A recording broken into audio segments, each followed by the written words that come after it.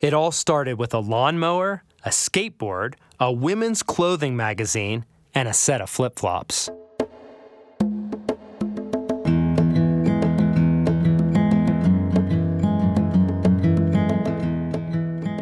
Hello, this is Morgan, and welcome to another edition of the Become Good Soil podcast. The first disruption. Years ago, my family and I were headed over to a relatively new friend's house for dinner. As we pulled in, I found my buddy cutting his grass on a riding lawnmower. The scene would have been a normal one, except for one thing: the way my friend was cutting the grass. Instead of tidy rows, he was making big, sweeping and swirling circles with his mower, cutting his front yard into some wild display. I racked my brain to figure out what was going on. Had he drank a bunch of beers before I got here in anticipation of our arrival? I could not figure out what was behind this. Furthermore, the design he was cutting in his front yard looked really cool, and his big grin made it even more perplexing. He's an older man, a mentor, and part of me was embarrassed to even ask. Yet, I've learned something in this decade of excavations. Questions lead to treasures, and good risks are worth taking. "What are you doing?" I asked with a bit of awkwardness. He responded with a big smile. "I'm playing." I was floored. Try as I might, I could not find a file folder inside of me for his response. "I'm playing?" I simply had no category. I mean, this man is the CEO of a big company. If I don't have time to play, he doesn't have time. I stood perplexed. This was several years ago, and in that moment, Jesus was pulling yet another string to unravel me. The second disruption. My wife is a holy yoga instructor and a prana ambassador, so for many years we've received a monthly clothing catalog from Prana. The pictures change, but the scenes are almost always the same, depicting men and women playing together. In the summer, they're drawing pictures in the sand. In the winter, they're whimsically throwing snowballs at each other. And for years, my internal reaction to the men in these catalogs was the same. Get a job. I mean, let's be honest. Who has time to draw pictures in the sand? I sure don't. Or better said, I didn't. Of course. A wise man once said to me, "Problems in the world reveal problems in us." My curt and pissed response to these pictures reveals some subterranean convictions I have that equate worth with productivity. Deeper still, those catalogs are reminding us of something. Prana knows what they are doing when they stage those photo shoots. They use those images because they work to sell clothing. They work to sell their clothing. What they have learned is that there is something very attractive to a woman about a man who is willing to play. Or better said, a man who is capable of playing. And that was not me, at least not back then.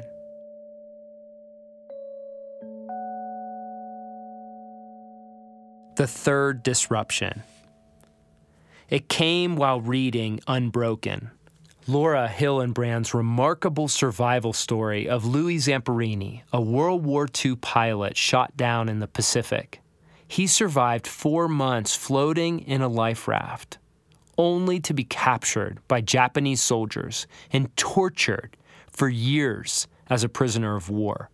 In this harrowing story, Louis is finally set free, only to find that the prison he inhabits within his heart and mind has become more wretched than the cell bars ever were.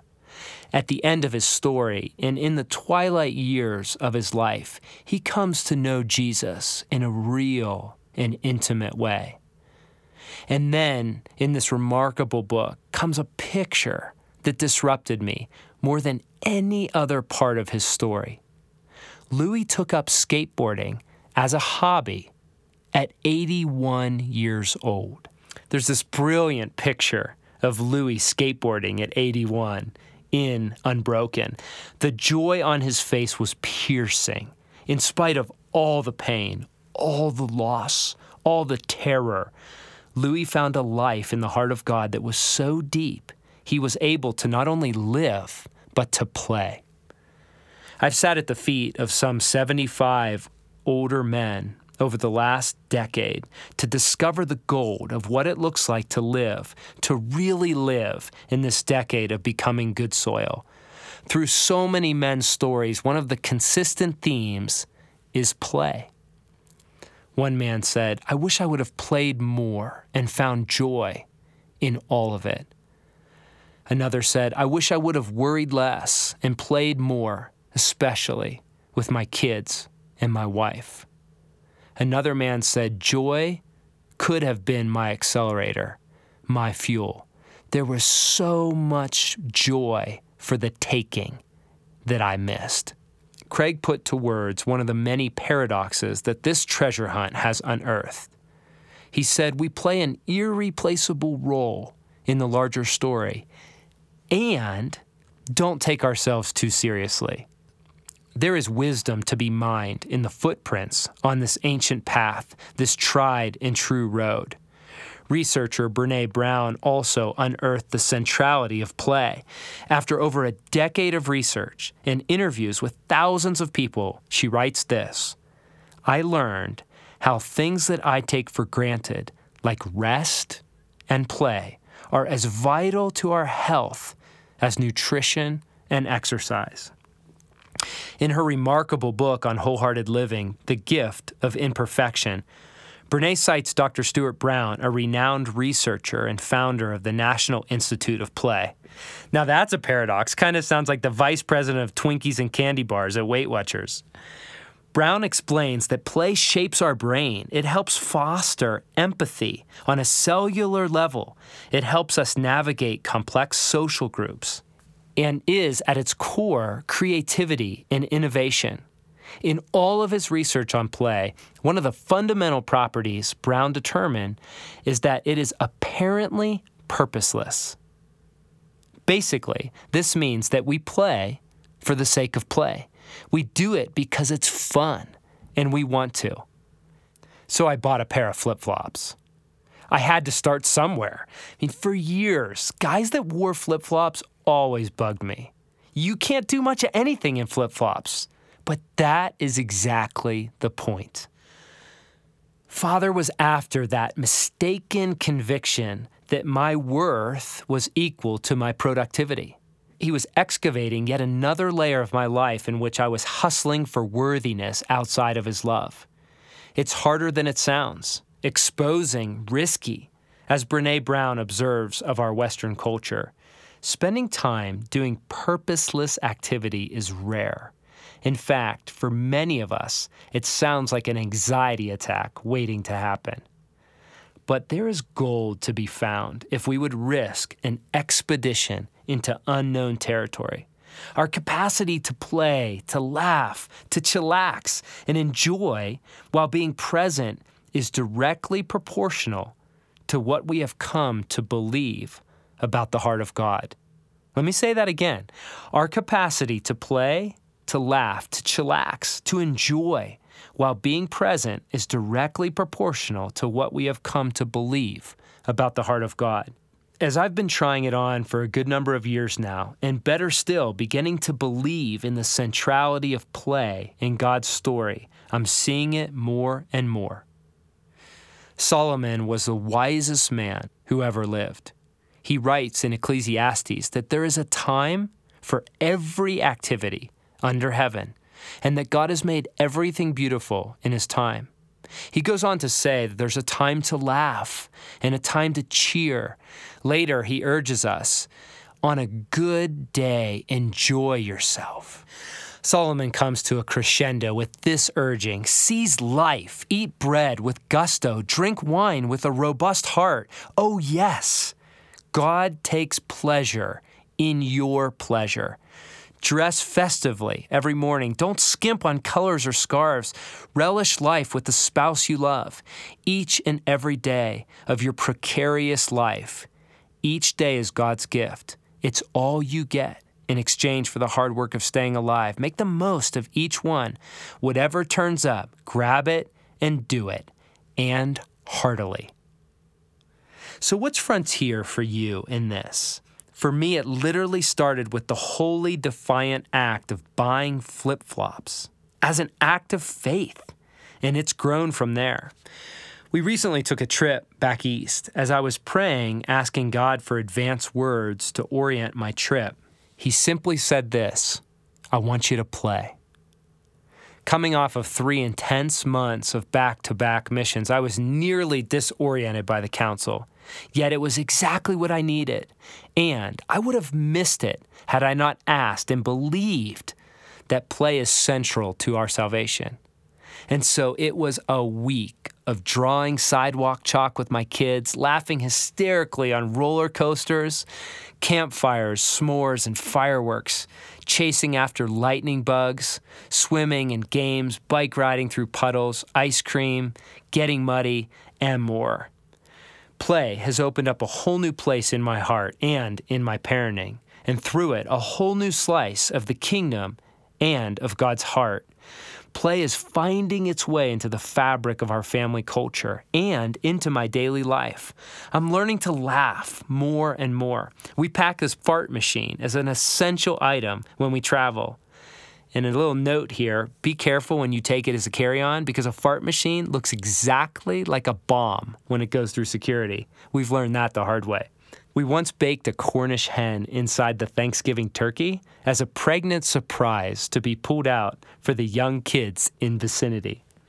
A buddy of mine sent me these Joy Bomb socks. They are ugly, bright green socks with yellow bumblebee-looking Joy Bombs. And for my personality, these were appalling.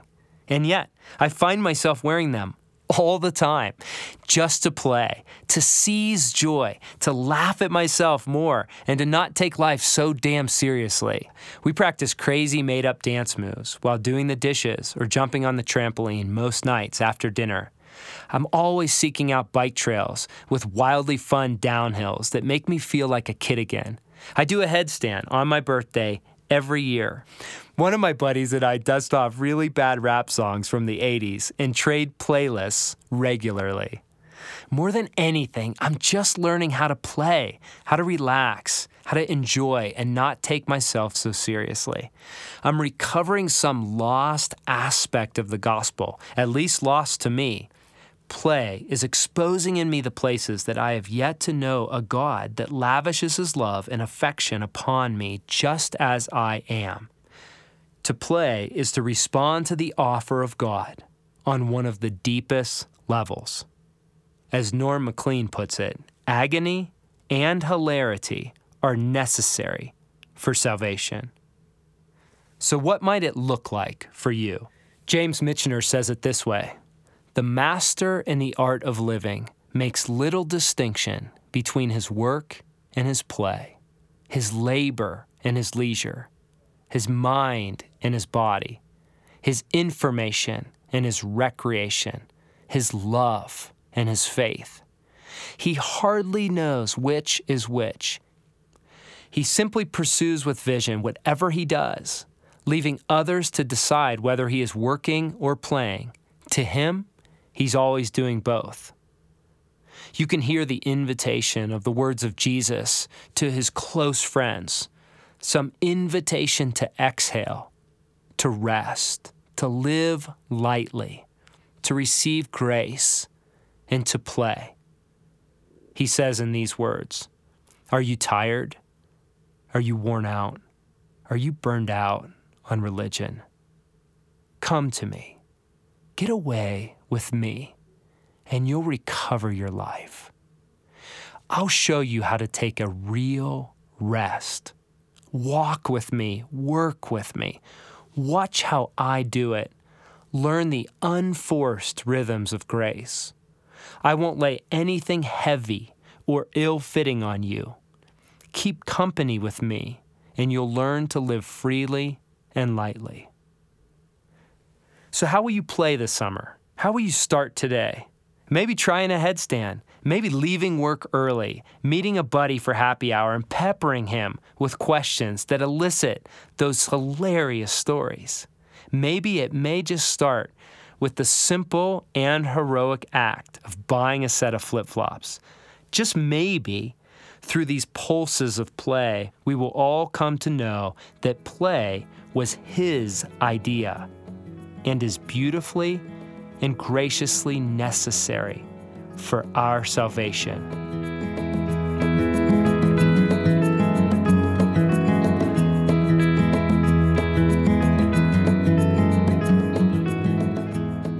I hope you enjoyed this edition of the Become Good Soil podcast.